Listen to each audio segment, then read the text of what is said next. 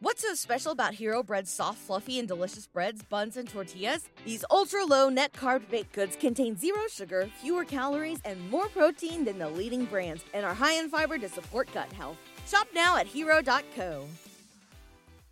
What's the easiest choice you can make? Window instead of middle seat? Picking a vendor who sends a great gift basket? Outsourcing business tasks you hate? What about selling with Shopify?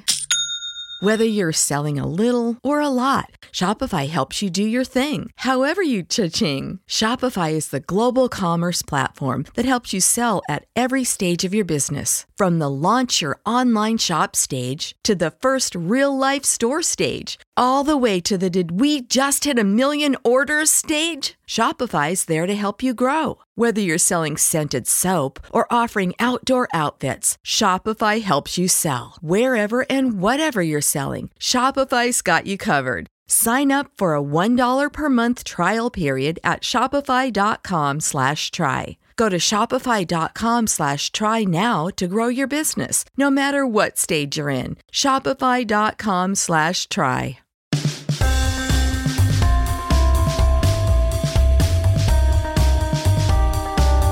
Welcome into episode 56 of the 5 Reasons podcast. I'm Ethan Skolnick here as always with Chris Whittingham. Thank you for finding us. We're on iTunes. Also, if you are an Android person, find us on Google Play, Stitcher, our hosting app, Podbean. We have a YouTube channel as well, and we have other podcasts in our network. So be sure to check out Miami Heat Beat, 3 Yards Per Carry, our Dolphins podcast, which is Thursday now. Will be Monday, Thursday during the season. Balls Cast, which is our humor podcast, taking a look at sports, politics, culture in Miami, the podcast for people who live in Miami. And the debut of Pitch Invasion was last week with Chris Whittingham, my co-host here, hosting that. That will be going 3 times a week during the World Cup before it settles into a weekly schedule. Also, this is appropriate for the guests that we're having today. We actually announced last week that we will be starting a wrestling podcast starting up in late July called Smark Your Territory with Josh Appel and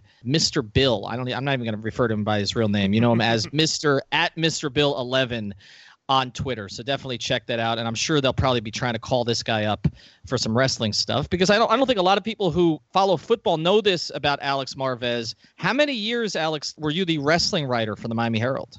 Well, I started, and guys, great to be with you, by the way, and thank you so much for the kind words and the chance to be on this platform. I think you guys are going to absolutely kill it with 5 Reasons Sports Network. I mean, it is filling a much-needed void for quality information and material in the South Florida market, especially when it comes to sports radio down there. So congratulations on that. We thank you for reading the script correctly. No problem. I got the memo. No problem. The check is in the mail as usual, but just like an old intercom check.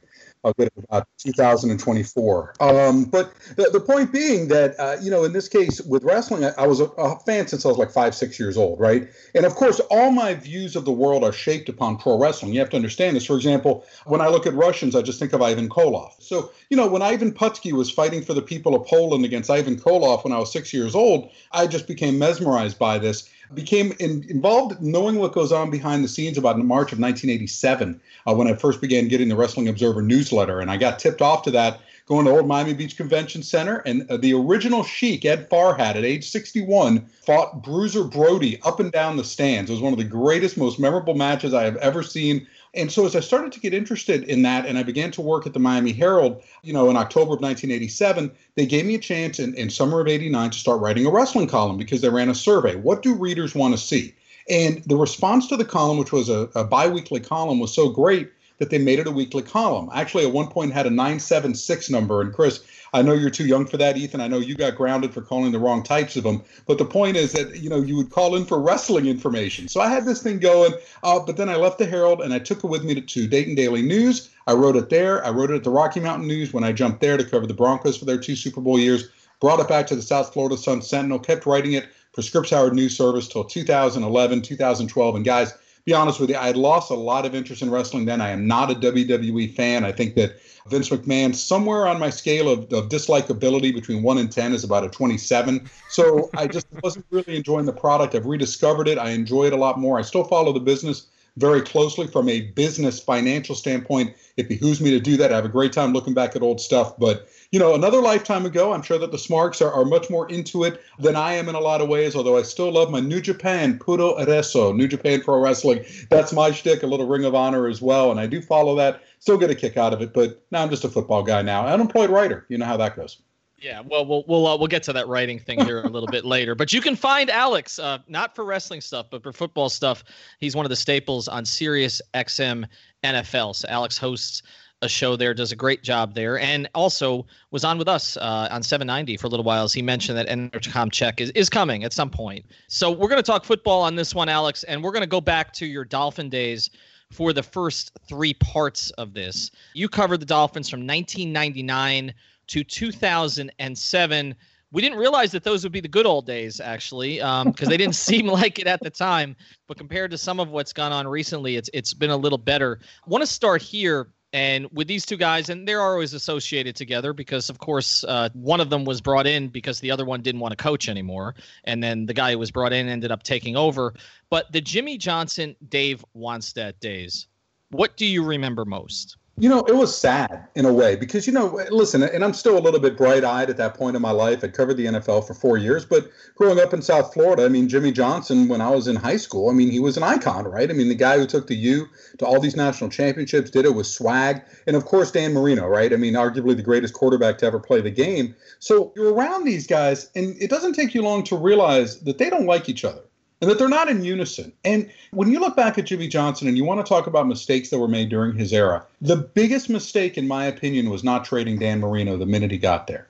And I say that because Jimmy was never going to run the type of offense that Danny wanted to run. Danny wanted to throw the football. Jimmy wanted to run the football. And it was such a clash between these two guys. And by the time 1999 came around, Danny was unhappy. His body was breaking down. Jimmy wanted to be anywhere else. And, he brought in Dave Wannstedt to basically be his replacement. If you remember, Dave Wannstedt was hired about 3 hours after Jimmy Johnson's resignation was handed in.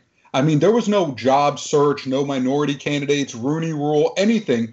They just gave the baton to Dave Wannstedt to run with it. Now, Jimmy left him a great defense, and we know Dave knew how to coach defense at the time, and I'll get to that in a little bit. But when it came to the offensive side of the football, when it comes to these defensive coaches, they have a certain mentality, and a lot of them do, and it's a very conservative mentality. Now, Bill Belichick breaks the mold because he sees the game from all three phases. From Dave, he's viewing it through the eyes of a defensive coach. So it was a very conservative attack, to say the least. Now, you'd win games, and it was funny because I'll do my little Dave impression here. And by the way, you have to understand, as Ethan and Chris, as you probably know, Dave is a friend, and I really like Dave Wannstedt, the person. I don't know too much about Dave Wannstedt, the coach, in a lot of ways because Dave and I didn't talk a whole lot of X's and O's and scheme and things like that. That really wasn't him. But, with my relationship with him. But, it's like, Dave, this will be a Dave Wannstedt news conference. We're gonna play Dave. We're going to run the football, and we're going to win the game in the fourth quarter.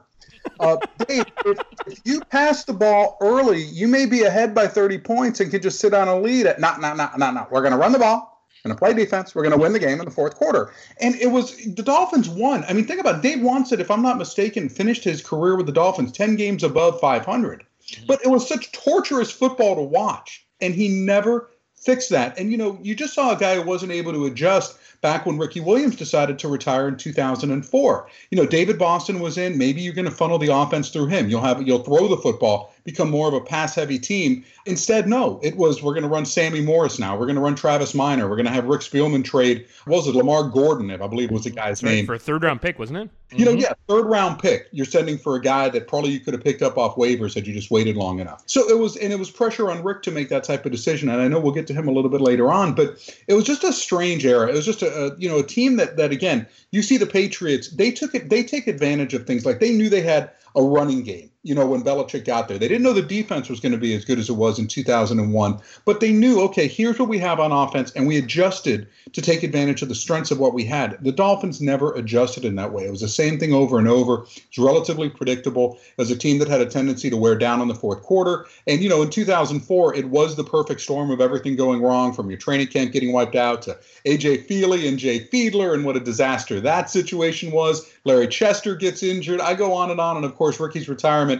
the icing on the cake. But when we look back at it, it is almost like the halcyon days, because at least the Dolphins were in the playoff picture every year, but it was a brutal way to get there just because of the style of football they played. I wanted to ask you about Marino and that kind of dealing with a legend. We saw with Dwayne Wade in 2016 just how they just reached a certain point where they'd been together long enough and they kind of grew sick of each other, and there wasn't really that valuation of a legend, right, for what he had done versus what he is going to do. So when these titans clash in Jimmy Johnson and in Dan Marino kind of coming together, what was that like at the time, and why do you think it went so poorly? Really was philosophies as much as anything else. And think about this. They took away Danny's ability to audible in 1999. He had basically one check with me. And that was it. He wasn't able to change plays at the line of scrimmage to open up the entire playbook. Instead, he went up there, basically had one play that he could call. If you remember the game, it was about week 6 of the season. Dolphins are playing the Indianapolis Colts. And, they're down. It's the fourth quarter. It's, inside 2 minutes. And Danny basically just tells Arande, run this play. So Arande, they look at each other at the line of scrimmage. Danny gives him the sign, and the guy runs and catches the pass, and Dolphins end up winning the game. So I think Danny felt restricted by it. And, the locker room, too, guys liked Danny. He's a really good guy. You know what I mean? And he's a football guy. He loves it. That's why he works for the Dolphins as a trophy piece, right? Because he just is around. He wants to be around the game. No one really knows what Danny does in the Dolphins. Do any of you know what Danny does at the Dolphins? I know he stands on the sideline at practice. That's about all I know. Right. So he loves football, right? This is where he wants to be out there every day. But no one really knows if he works, what it was he really does. You know what I mean? But he's Dan Marino, and Stephen Ross wants to pay Dan Marino to be Dan Marino, so more power to him. But you had a locker room, too, that you're following Jimmy. He's your head coach. He has a certain gravitas to him, and he's grinding on guys. And then you have Danny and his clique in the locker room, and it was just a complete train wreck. And that's why I just think Jimmy, even after 1 year, you have to make an evaluation. Is this what's best for our football team? I sound Belichickian here, but it's true. Danny could, and the sad part is that had Danny been traded, maybe he gets that Super Bowl. Maybe he goes to a team and is able to lead them. They take advantage of his skill set of being able to throw the football basically better than anyone that ever played the game. Even if he was immobile at the time in the NFL, you could have gotten by with that. Jimmy wasn't doing that. One of the most torturous things I remember in Dan Marino's career was seeing him have to run a stretch play and hand off the football to Abdul Kareem Al-Jabbar for left or right tackle. By the time Danny got there, the defense had already crashed through the offensive line to make the tackle. So it was just, a strange team that could never really get good answers on offense. As you're talking, Alex, like all these stories are kind of flooding back, and, how many crazy things happen. And there were just a lot of sort of strange decisions that Jimmy made as he built that thing out. I think the big mistake that Jimmy made was that if you look at his 96 and 97 drafts and even the 98 draft before you got there, Jimmy did a great job of building the foundation. He kept accumulating all these draft picks. And so, you hit on a Zach Thomas in the 5th round. You hit on a Jason Taylor in the 3rd round. He traded a future pick to go up and get Patrick Surtain. He was like the master of using the draft chart. I mean, everybody used to talk about how Jimmy kind of invented that thing. He did a great job with that. And then you look at the 99 season in particular, where they had an opportunity to stay there and take Randy Moss. And Jimmy, of all people, the guy who supposedly can handle these big-time, difficult personalities, decided he didn't want Randy Moss. Let's drop down, take John Avery, and let's get a guy in Larry Shannon in the 3rd round. Remember, he was the white Randy Moss. I think that was the way we were all framing him in the 3rd round. And there were just a lot of those decisions that Jimmy made. And you're right, when he was not on the same page with Dan, I mean, just to put this into some perspective, Chris, because, again, I know you were a little younger at that point. Talk radio at that point, like the jokes on 560, like I remember Neil Rogers and Hank – Jimmy and Danny and Jimmy, Jimmy and Danny, Danny and Jimmy. I mean, this was right, Alex. This was like every day for like 5 or 6 months. This was all anybody was talking about, that those two guys just did not click. I want to go forward a little bit with Dan, though, for a story that I think you can speak to a little bit. The Dolphins have had some really strange press conferences over the years that you attended and I attended. And one of them was when they brought Dave in, when Jimmy basically wanted to quit. They went out and sent a helicopter to Naples to bring Dave in as an assistant head coach. So essentially, Jimmy could continue to play with his Yorkie Buttercup and trade stocks upstairs, and Dave could take over the team in his last season. That was one of the stranger ones. But the strangest of all to me, Alex, was 2004, because you had Rick and you had Dave, and Dave had controlling authority at that point. He had final say. That was the big deal. Who had final say with the organization? That hadn't gone so well a couple times, right? The Anquan Bolden decision, which we talked about with Sage Rosenfels when he was here on the pod, the Jamar Fletcher decision, hadn't gone so well, having Dave having final say. So they decide basically that they're going to switch their roles. They're going to put Rick on top of Dave, but they're going to put Dan on top of both of them. And I just remember that day vividly because nobody had any idea who was supposed to do what. Like, Dave was standing up against the wall, frowning the entire time. Rick had to go upstairs to get a suit.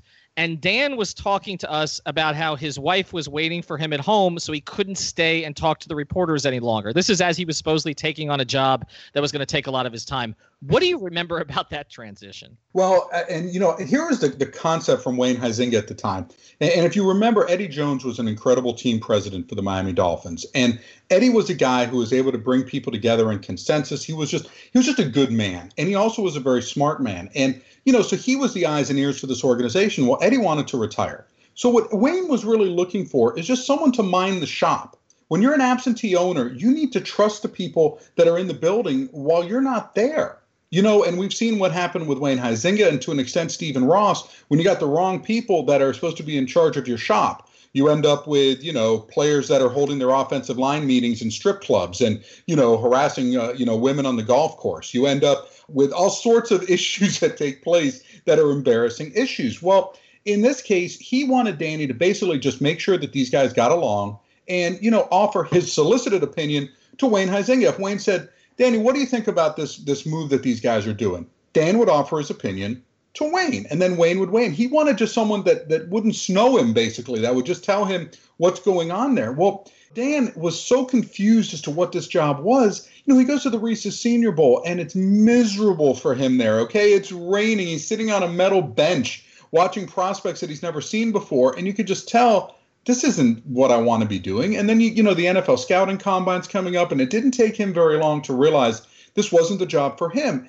And, listen, for both Wannstedt and Spielman, they were put in a terrible position by Wayne Huizenga with this decision to promote Rick above Dave. Because Dave was the guy who brought Rick in. Dave gave Rick his big chance to come in from the Chicago Bears front office as basically a personnel director to become the guy that was supposed to, handle, and he wasn't even the main personnel director, but from the personnel department to handle the personnel decisions for the Dolphins working for Dave. He was going to bring in what Dave wanted to have on the roster. Well, then suddenly you get Rick in and you give him that power above Dave. It was always awkward. So you put people in position to fail with the way that the organization was structured. That's another thing that went on. And listen, we'll talk about the modern day Dolphins as it is, but you still see a lot of the same mistakes being made by Stephen Ross, the man whose foot should just surgically be attached to his mouth because he keeps putting it in there so much. You may as well just keep it there at all times. I want to ask you about one more here, and before we go to the Saban years, you mentioned 2004 and Ricky, and the story I always tell about that is I had an interview scheduled with Dave in his office, and it was right as training camp was starting. So this was right after Ricky made the decision to, smoke in a tent in Australia. And I walk into Dave's office, and as you looked on the right side, he had a photo of him with Ricky. It's him with his arm around Ricky, and he had turned the photo upside down. And that's the first thing that I saw when I walked into his office. And I tried to write a piece about how the Dolphins are trying to move on from Ricky Williams, but it was pretty clear that Dave Wannstedt was not moving on from Ricky Williams. Now we've had 14 years to look back at that. Obviously, I think that the perception of Ricky has changed a little bit as people's perception of marijuana use has changed a little bit over time. And now Ricky has actually made that a cause. How do you look back at that decision that he made and how it affected the Dolphins? When Dave Wannstedt was about to trade for Ricky Williams and asked me my thoughts on it, I told him caveat emptor, buyer beware, because I realized just what a train wreck the guy was off the field and that ultimately would probably blow up in the Dolphins' face. So when Ricky decided to retire, it didn't shock me. First, he had a mental health disorder. He had bipolar. And that's something that is really serious. It was affecting the way and it's more beyond just the wearing the helmet and things like that. It mood swings. When the guy, remember, his run-ins with South Florida police, some of the things that had gone on with him. One time he walks back from a team function wearing just his dress pants, holding his shoes in his hand, shirtless, barefoot. walking back to Lauderdale by the Sea to his crib at that time, right? He was a very aloof type guy. It was strange. And then he had a money issue going on because his rookie contract was so terrible because he trusted rapper Master P to negotiate a deal. And the Saints, fleeced Ricky Williams. They got him to agree to all these team incentives that were going to kick up his contract. Well, the Saints were terrible. He never hit those incentives. He left a ton of money on the table. So Ricky's frustrated. He's failing drug tests, all this outside pressure. So he quits, but Ricky is all about Ricky. I am not a Ricky Williams fan. He's an extremely selfish individual. It's all about Ricky. And he always thinks he's smarter than you. And Ricky is a smart guy, but he ain't that smart. So that being said, with Wanstead, the problem was the inability to adjust. They trusted the guy. And listen, the key to this, and this will be interesting with Adam Gase as we look forward with him. After all, you could say this guy doesn't fit in my program, right? So, Jay Ajayi doesn't fit in the program. Jarvis Landry doesn't fit in the program. Well, at some point, the head coach doesn't fit in the program because he can't get guys to buy in to what he's selling, to star players. That was the thing about Ricky and Dave just ran out of buttons to push with Ricky Williams because Dave thought, Ricky Williams, I'm handing him the football all the time. This is tremendous. The guy must love it, right? He's got that running back mentality. He's a modern day Earl Campbell. No, not so much. Ricky wanted to get paid if he was going to take a beating. It contributed to it as well. I think Dave had a different understanding of his relationship with Ricky Williams than what was there in reality. And unfortunately for the Dolphins, caught flat-footed completely on the day that Ricky Williams decided to quit. And he wasn't the only one. I mean, Joel Collier, his running backs coach, he didn't know what was going on at the time. And you throw in a guy like Chris Foerster as your offensive coordinator, and we all know Chris Foerster from his latest incident, but completely overmatched as an offensive coordinator. Thus, the end of the Dave Wanstead era. But then, of course, the hope, because they're bringing in the genius, the guy who had success at Michigan State, had success at LSU, Nick Saban. And to me, the biggest thing about the Nick Saban era down here in South Florida, Alex, is that I don't think Nick ever sort of realized how different it was going to be from his college experience. And I don't mean just the football stuff, because the football stuff, Nick can coach. I mean, there's no question about that. And I used to really enjoy watching him in particular with the defensive backs at training camp, because it was clear that was his area of expertise, and the way that he would work those guys and technique and all of that I thought was tremendous. But there were just a number of different areas that are different, as you know, in the NFL than in college. And Nick never made any adjustments to any of them. I mean, first with the draft, unlike college where you just go recruit whoever you want, and who knows how you do it sometimes, but you recruit whoever you want. In the NFL, you have to wait for somebody to come to you unless you're going to trade up. And so you end up with Jason Allen when maybe Jason Allen is not the best player for your particular team. And I look at that first draft that he had, Alex. He drafted all guys that he'd either coached or coached against. It was all SEC guys or the Matt Doc Rivers philosophy of player acquisition. Well, except it wasn't his son, right? But but yes, I mean, that first draft, if you look at it, Ronnie Brown was an Auburn guy. Travis Daniels, he coached. Matt Roth, he coached against in the bowl game. All of those guys were guys that he was intimately familiar with, in the same way that it seemed like Dave and Rick kept bringing in former Bears. And so that didn't work out very well. And then I also thought he totally misunderstood how to handle the media down here, because college towns are much different. Not that we're New York or Philadelphia or Boston, but college towns are much different in terms of the way that you interact with the media. You typically are going to get sort of a more sycophantic media base there than you're going to get in a pro market. And right from the very beginning, he declared war on the media, and I just don't think that went very well for him either. What are sort of your memories of Nick's takeover? Yeah, well, I mean, I'll deal with the media part of it first, and where he could have changed the narrative had he done something in terms of, okay, I'm not going to give you the personality type quotes. We're going to shift the way that we're doing things, much like Bill Belichick did, and Nick and Bill cut from the same cloth. But if you want to talk X and O's, I will explain football to you. And he was never really able to effectively drive the narrative like Bill Belichick does. Sometimes Belichick takes over a news conference. If someone even asks an innocuous question on punt coverage, the guy may go off on a 1,500-word diatribe, which is incredible knowledge of football. You know what I'm saying? It's not going to be something that's necessarily juicy or gossipy. You're not going to get that sort of stuff. But Nick could have done a better job reaching out. I don't think that the media ever really understood Nick Saban.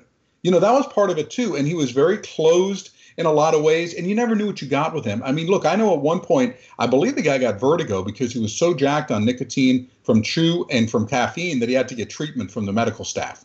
Like he started getting dizzy in a meeting because he was just so wound up. And you knew just Nick would just fly off the handle on so many weird things. I would monitor him. I would sit to the side of the podium. You remember where my Insane Clown Posse wrestling figures were and all that for the news conference? That got thrown out one day. It made me very sad, by the way. But so I'm watching Nick, and I would always watch his leg.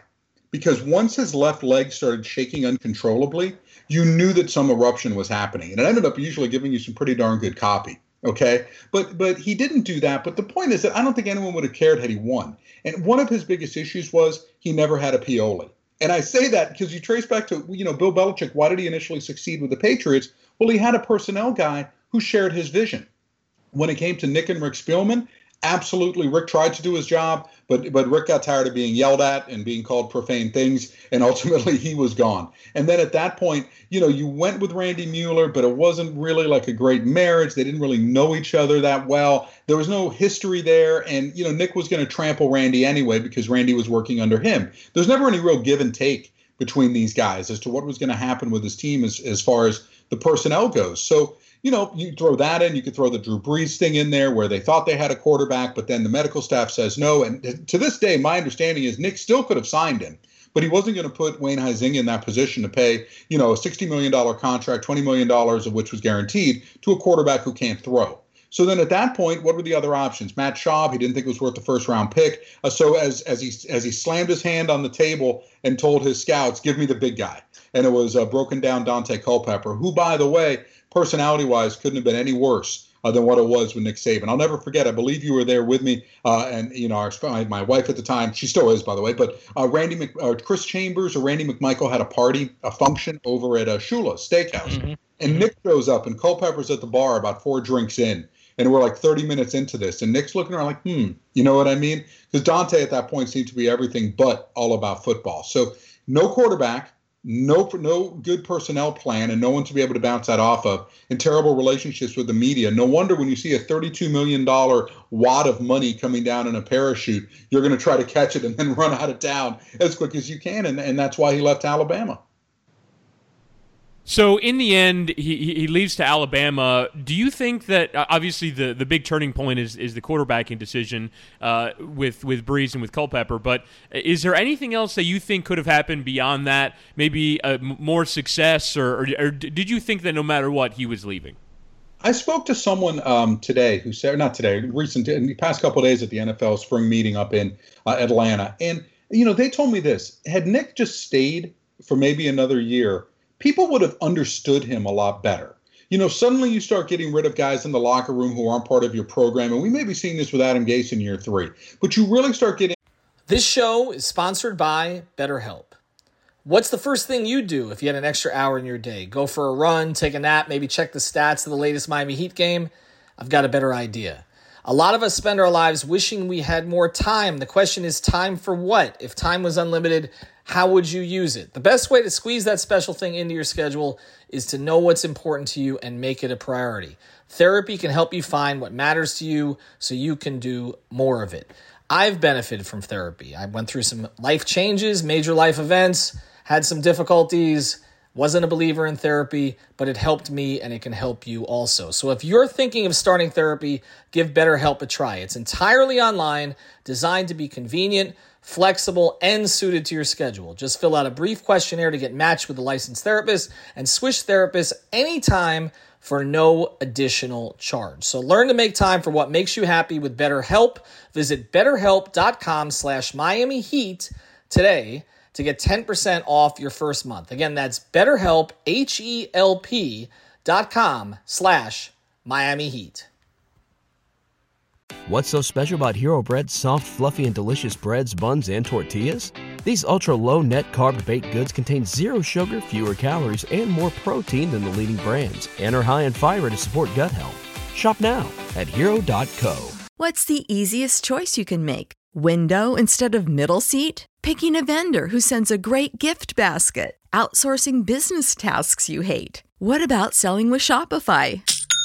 Whether you're selling a little or a lot, Shopify helps you do your thing, however you cha-ching. Shopify is the global commerce platform that helps you sell at every stage of your business. From the launch your online shop stage to the first real-life store stage, all the way to the did we just hit a million orders stage. Shopify's there to help you grow. Whether you're selling scented soap or offering outdoor outfits, Shopify helps you sell. Wherever and whatever you're selling, Shopify's got you covered. Sign up for a $1 per month trial period at shopify.com/try. Go to shopify.com/try now to grow your business, no matter what stage you're in. Shopify.com/try. And guys that you can reach, that have your same mindset. Nick never really adjusted a lot to the NFL. At Alabama, every year you have 25, 5-star recruits coming in. And the competition level is amazing, let alone walk-ons that can sometimes, make a splash because they're just, they're determined to try to shine with the Crimson Tide, and they'll turn down other scholarship offers, to come to Alabama and try to make it. So I think it would have just helped had he just, again, had someone in the building to talk with him about these things and, be able to formulate a plan. And at the end, he did everything that he shouldn't have done. He traded away draft picks, for short-sighted decisions that didn't work out. That was crazy. It was a mess. And he got in over his head. And that's why he knew college football. And that's why it was just so great for him at Alabama. And listen, you look at the number of players that he's produced. I don't think any coach in modern day football, maybe back in the day when it was a little less competitive, the Bear Bryants, the Joe Paternos, things like that, different era. But in the modern era, we'll look at this 10-year stretch of first-round picks from Alabama, guys who make it in the league. It's almost unprecedented. And now we're getting the Nick Saban coaching tree. Will Muschamp, Kirby Smart, guys like this, Jimbo Fisher. I mean, the new coach, Jeremy Pruitt at Tennessee, all these guys worked under Nick. The key for them, though, don't try to be someone you're not. Try to be you. Don't try to be Nick, because as we've seen with Bill Belichick, guys who try to be Belichick like Josh McDaniels but aren't, well, usually they fall on their face. That's a good transition now to part 3 here of the podcast, and that's the current Dolphins, because they've never been in lockstep. I mean, when you go back the past 20 years, one of the issues that I've always had with Huizenga, may he rest in peace, and with Steve Ross, is that they've constantly blown it up halfway, where you have one guy and you have two guys together and you replace one but not the other. I mean, you mentioned going back, when we go all the way back to the Wannstedt-Spielman decision to flip their roles, keep Spielman around for Saban, then keep Saban, obviously, but then replace Spielman with Mueller, then keep Mueller for Cameron before you blew both of those guys out. Then you thought you had a little bit of continuity there in a front office with Parcells and Ireland and Sperano, because these were Parcells' handpicked guys. And then Ireland and Sperano don't talk to each other for an entire year after Ross gets on a plane to try to bring in Harbaugh, and Ireland doesn't tell Sperano about it. So, I mean, this has been a consistent issue. So right now you've got Adam Gase, you've got Chris Greer, and you've got Mike Tannenbaum making the decisions. I think this offseason they moved more towards Gase, Alex. When you look at the players that they brought in, trying to get more multiple on offense, more multiple on defense, not paying the big money like Tannenbaum likes to play, it looks to me like they've gone more towards Gase. But do you think that this is a workable arrangement going forward?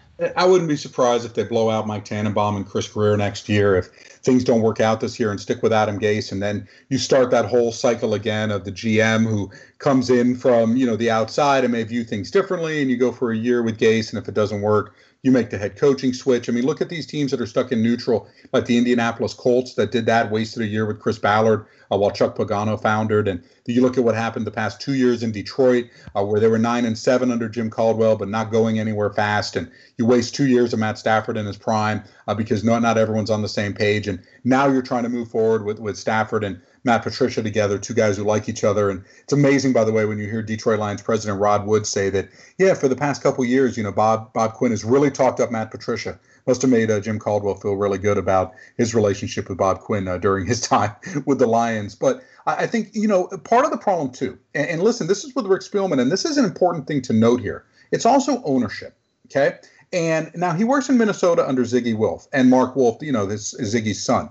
These guys are behind-the-scenes guys. They don't want to be in the spotlight. They're very rarely quoted. I mean, they'll do things locally, but, they want to leave things to the football guys, and they believe they have the right guys in place. And also, Rick Spielman has always made them money. When they were throwing tons of cash at this team under Brad Childress and paying for Brett Favre and a lot of high-paid players. Rick spent the money, and I think he spent it pretty wisely all in all. But when they pulled back because they realized we're not going to be a contender right now, so let's cut back on payroll, Spielman was able to do that. But, you don't have things leak out that are embarrassing about the Vikings front office. When you see Stephen Ross, this guy can't help himself. He really cannot. I mean, the fact that this, after this fluff piece comes out in Yahoo Sports about, the 10-part piece about the Dolphins scouts, and a guy had a flat tire and he couldn't change it and he was frustrated, but he loved scouting and all the hard work. And I get all that, okay? More power to him. And, there's some guys there that really work hard and credit to them. But when you hear Stephen Ross try to blow up a draft on the day of the draft while the Dolphins are on the clock, well, why are we drafting Minkah Fitzpatrick? Why aren't we trading down? Why aren't we accumulating picks? What are you doing? You entrusted this general manager, all right, who's already having to deal with Mike Tannenbaum and Adam Gase as it is in terms of what they want on a team. You're putting this guy on the spot like that. You're doing this on draft night while your team's on the clock. And then, by the way, you don't try to even spin it and deny it. You just say, well, we hope it works out. And he didn't seem all that thrilled with the second and third round picks either. Well, think about how demoralizing that is. And think about what Stephen Ross obviously thinks of the way that his front office is working right now. Now, if you're Stephen Ross, you were told that Ndamukong Suh was coming in. Remember, he was going to be a leader on this team. Remember those days? You hear that, and you just think, wow, what did I spend this money for? Why did we do this? You brought in a guy with no plan whatsoever of how he was going to fit into your team fabric, right? I mean, it's remarkable to me that you don't even play the type of defense that would allow him to succeed, and that was, again, the Joe Philbin era. And, oh, good Lord, thank goodness we didn't go there. But where I'm going with this is that I don't know if the Dolphins can succeed and win if you have Stephen Ross as your owner. And I'm dead serious about this. I mean, I really think that this is one of the worst things that has happened to the Miami Dolphins. It reminds me of that Simpsons episode where Mr. Burns wanted to be loved. And so he wanted to go ahead and throw money to the people of Springfield from the balcony of the nuclear power plant, except he threw coins. And that wasn't such a good idea because they carry weight and they were hurting people. In this case, that's how I look at Stephen Ross. He'll do anything to be loved, right? Just he wants to be that guy. And instead, he falls on his face every time he tries to get involved in football. It's amazing how he can be so successful in real estate, yet such a terrible NFL team owner. So what do you think? Do you think the problem is he's meddlesome? Well, I mean, part of it. I mean, I just don't know if he's ever really had a clue himself about just stepping away. Don't talk. Don't say anything. Don't undermine your front office people when you did this. I'm not sure if he even, look, whether these are the right people in right now, I don't know. I mean, that's a toughie. But, think about the position he put Ryan Tannehill in. When you talk about, you compare him, we hope we have the next Dan Marino here. How do you say something like that? Because all we think about now when it comes to Tannehill is, well, he's no Marino. I mean, you think about what the owner said. I mean, he does things like this. I'm not saying that it necessarily affects things on Sundays, but I just think that the guy doesn't really have much of a clue. And you just have to wonder about who he is that he's actually hiring to run his team. I mean, think about how long a leash he gave Jeff Ireland, who, has learned from his mistakes, but Jeff wasn't doing a good job as GM. And think about the year you waste with him. Think about how much time you waste with Joe Philbin as well. I mean, how much confidence do we really have about Stephen Ross, the owner? I mean, hey, look, the stadium's nice. Hey, it's pretty. There's a high, an LCD screen. Great. But you know what? Are you winning games? No. But so to me in the defense of Stephen Ross, I think he has, from a business point of view, certainly invested a lot in the team. But I think that I don't know what most ownership conversations are like, and certainly Alex, working for SiriusXM NFL Radio, you would know a lot more than I would. But don't owners ask questions? Don't owners want to know what the strategy of the team is? And if basically he's looking over at Bill Belichick and saying, well, Bill Belichick does this, why don't we try that? And I think it's not necessarily that he's sort of asking the question with judgment. He's just asking the question. If you're spending $1 billion on the team, I feel like you're well within your right to ask those questions. Oh, yeah. You just don't do it. You just don't do it on draft night. You don't do it in a room full of people and have it leak out. You talk privately. You going in. What is our draft plan?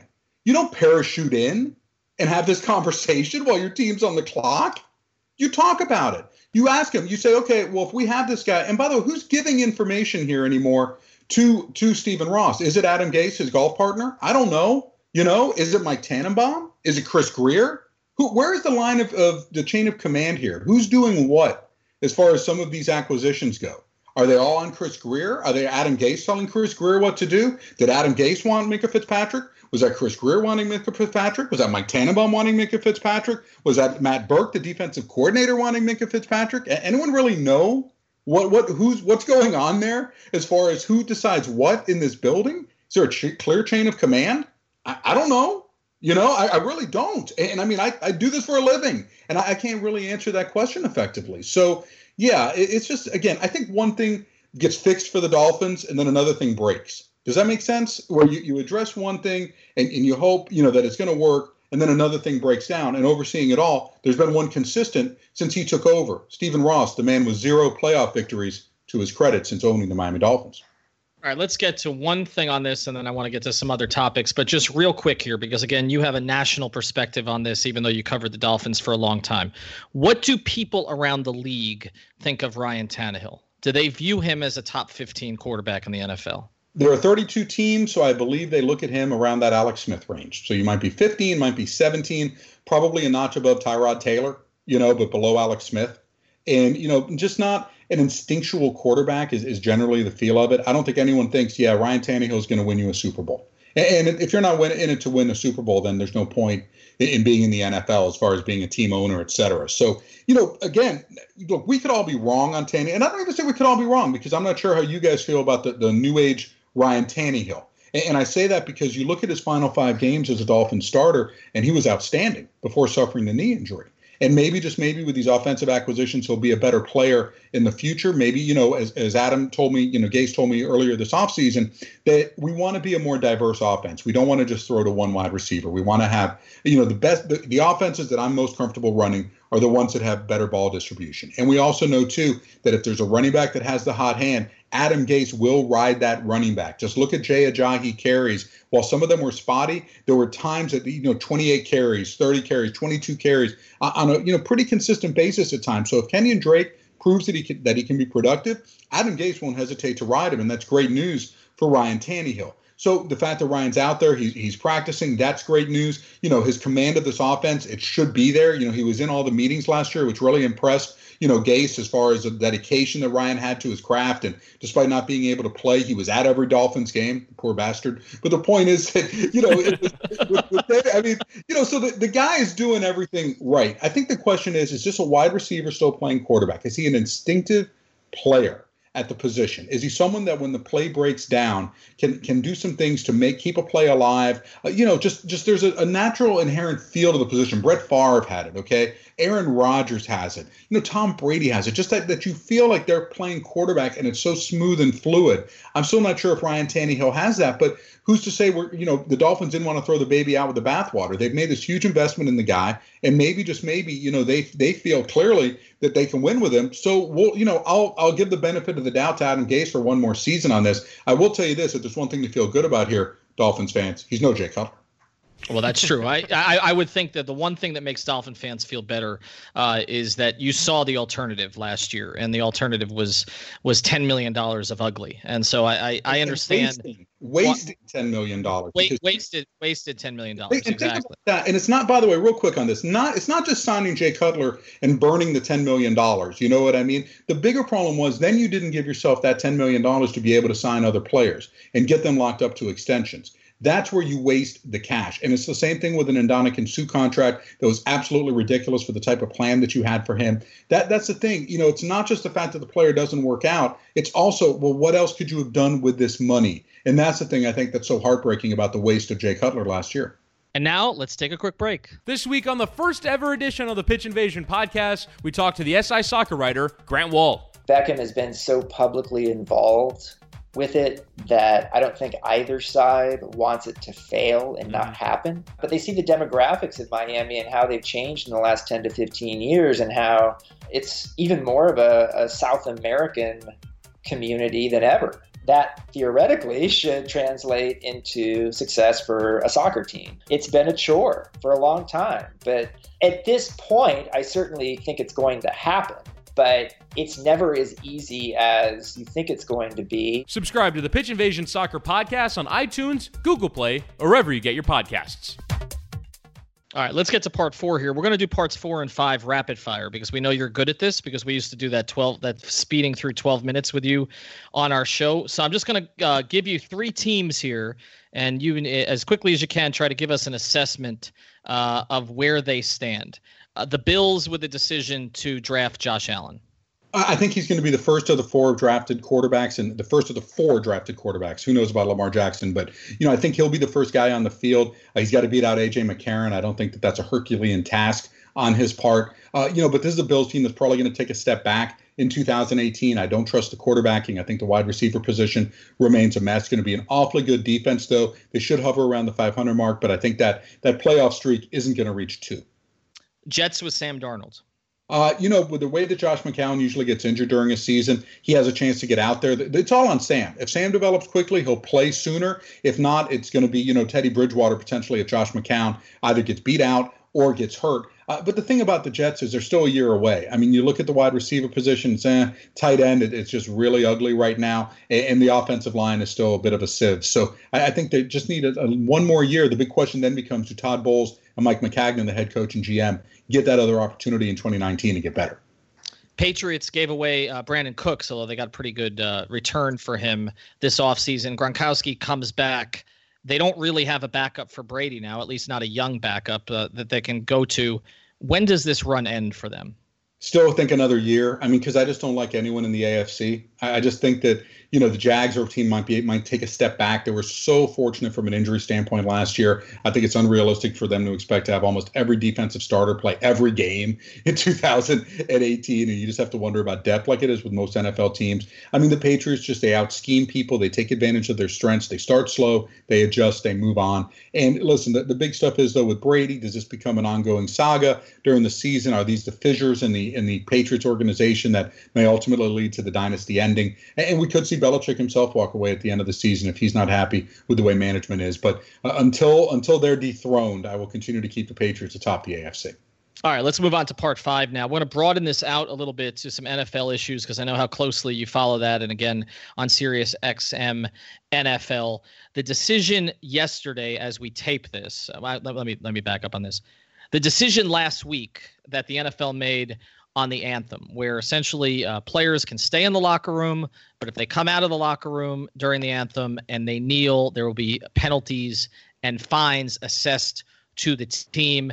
In your view, does this strike a good balance, or did they basically cave to, being afraid of the president's Twitter account? Oh, no, they're afraid. But it's all about money. And it's also the underlying story on this, too, is that teams wanted to be able to make their own individual decision on this. It's part of Jerry Jones taking the NFL back from Roger Goodell. And not a lot of people talk about that, the whole reason that Jerry was getting upset last year and threatening the lawsuits and all that is that he basically had lost confidence in Roger Goodell. He had lost confidence in the people that he was hiring in the NFL's front office, the expenses that were building up with some of the exorbitant salaries from some of his people. And not only that, but the fact that the people that were being hired weren't doing a very good job on top of that. And that's what really got to Jerry. So this is basically saying, listen, Roger was the guy who's been trusted to protect the shield and all that sort of stuff. But what I looked at the national anthem decision being was basically the owners taking it back, Jerry taking it back, those guys that contributed money to Donald Trump's political campaign taking it back and saying, we want to do it our way. So this is how we're going to do it. And sorry, but that's not even sorry for that matter. We're going to do it our way. So now the Dallas Cowboys can put in their standard where, everyone is expected to come out and, they don't want people in the locker room and things like this. But first, I have yet to read anything that says that the NFL made a smart decision here. I mean, it is universal that this was a decision that was either poorly done, short-sighted, doesn't work, etc., and has probably infuriated the players. And who even knows if it's going to be able to hold up if the NFLPA files a grievance saying that this violates the labor agreement that they have between the players and the NFL. Plus now this also, and listen, no matter what, President Trump was going to claim victory. I think the easiest thing that you could have done, the smartest thing you could have done was just say, hey, we're no longer going to wrap ourselves in the flag with the American players. The jingoism will end during the national anthem. We will do the anthem, but we're not going to bring the players out on the field. We're going to avoid this because, guys, if we have another Ferguson, and heaven forbid we don't, what we're hoping for, but something that a police incident that, inflames a community and an NFL team, and suddenly you can have 53 guys stay in a locker room to protest, and while the other team is out there on the field, with the helmets, under their arms. Think about that. I mean, it just the best thing of all would have been to just take all that out of the equation. Don't leave that to chance.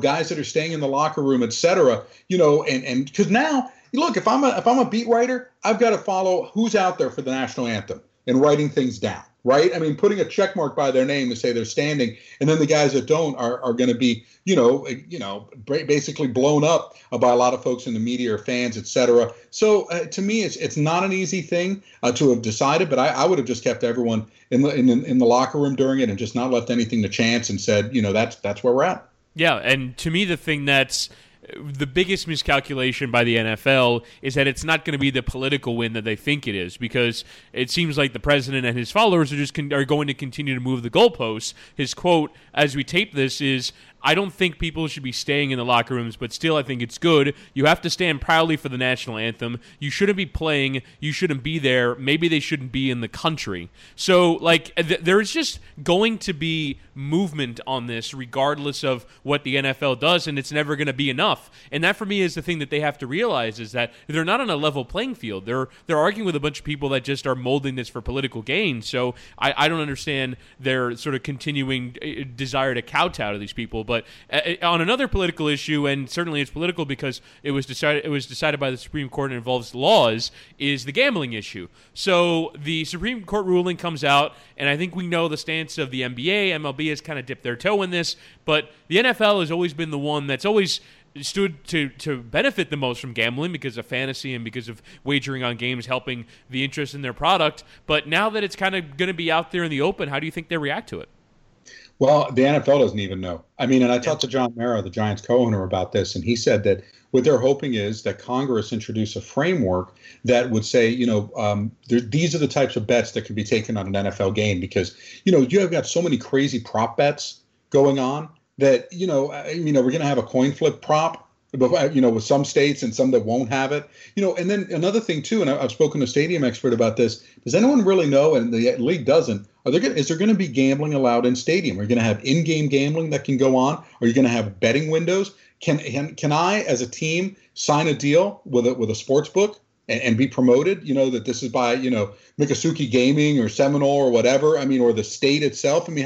How is this all going to work? And the league is, even though they say, oh, we've been preparing for this, they really don't have a lot of good answers on this. And I don't think it's, once it gets settled, it'll be interesting. Okay, are we going to have a gambling scandal at some point, a Tim Donaghy type deal? Art Schleister, is he going to come back from prison and, corrupt a game again? I can't answer that. But it'll be interesting to see the instant ramification, though, about injury reports. How much more detailed are they going to be? Because there's a public trust that's involved if you're wagering on something. And the first time a team lists a player as probable, a quarterback, and then they end up missing the game, well, think about the outrage that's going to have. Think about the scrutiny that the officials are all under. And that's why the league, too, trying to cash in on this with a, quote, integrity fee of some sorts. I think they want to have some kickback in terms of maybe a 0.5% or whatever number it is from these states on gaming to be able to make sure that everything is on the up and up and that the game can stay where you trust it. Because the NFL has a public trust. The people believe that the games are actually determined on the field. If you lose that public trust and becomes WWE,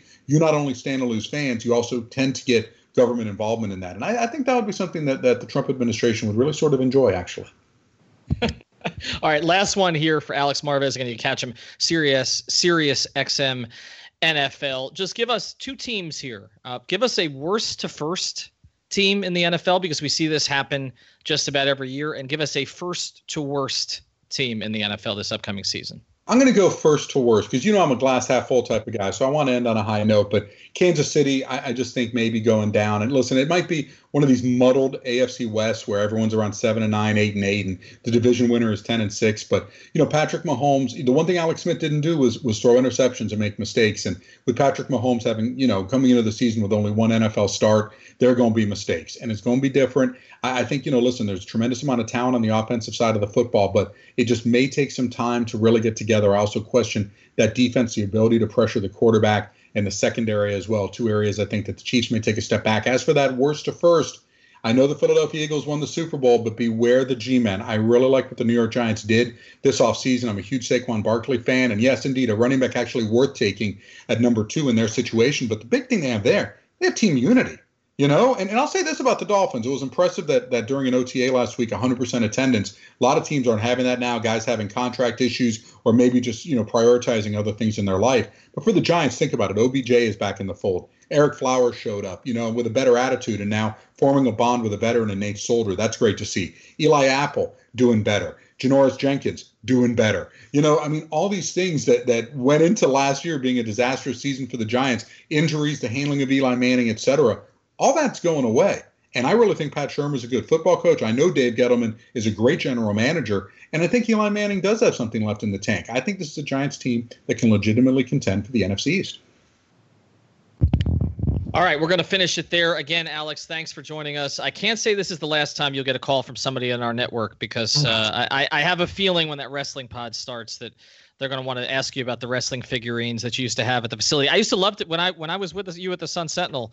Every day, man, that was the thing that was, as I was writing a column on Deadline, I would be staring. Who was it? We had Hulk Hogan up there, right? Who else did you have? We had all, and by the way, these were Seth Levitt's figures. So you may want to ask Seth about this at some point as well. Jay can talk about this, but Seth brought him out, and then the Dolphins renovated the press room, which was basically another method to kick us out.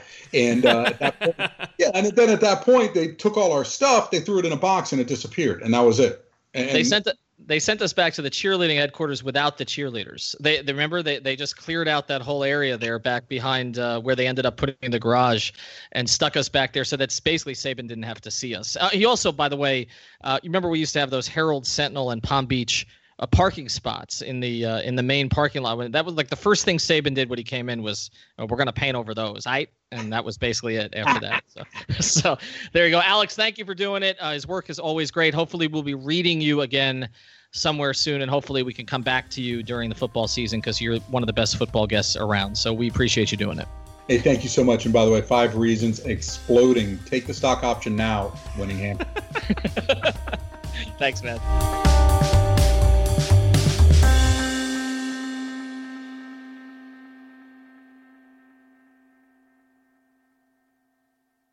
What's so special about Hero Bread's soft, fluffy, and delicious breads, buns, and tortillas?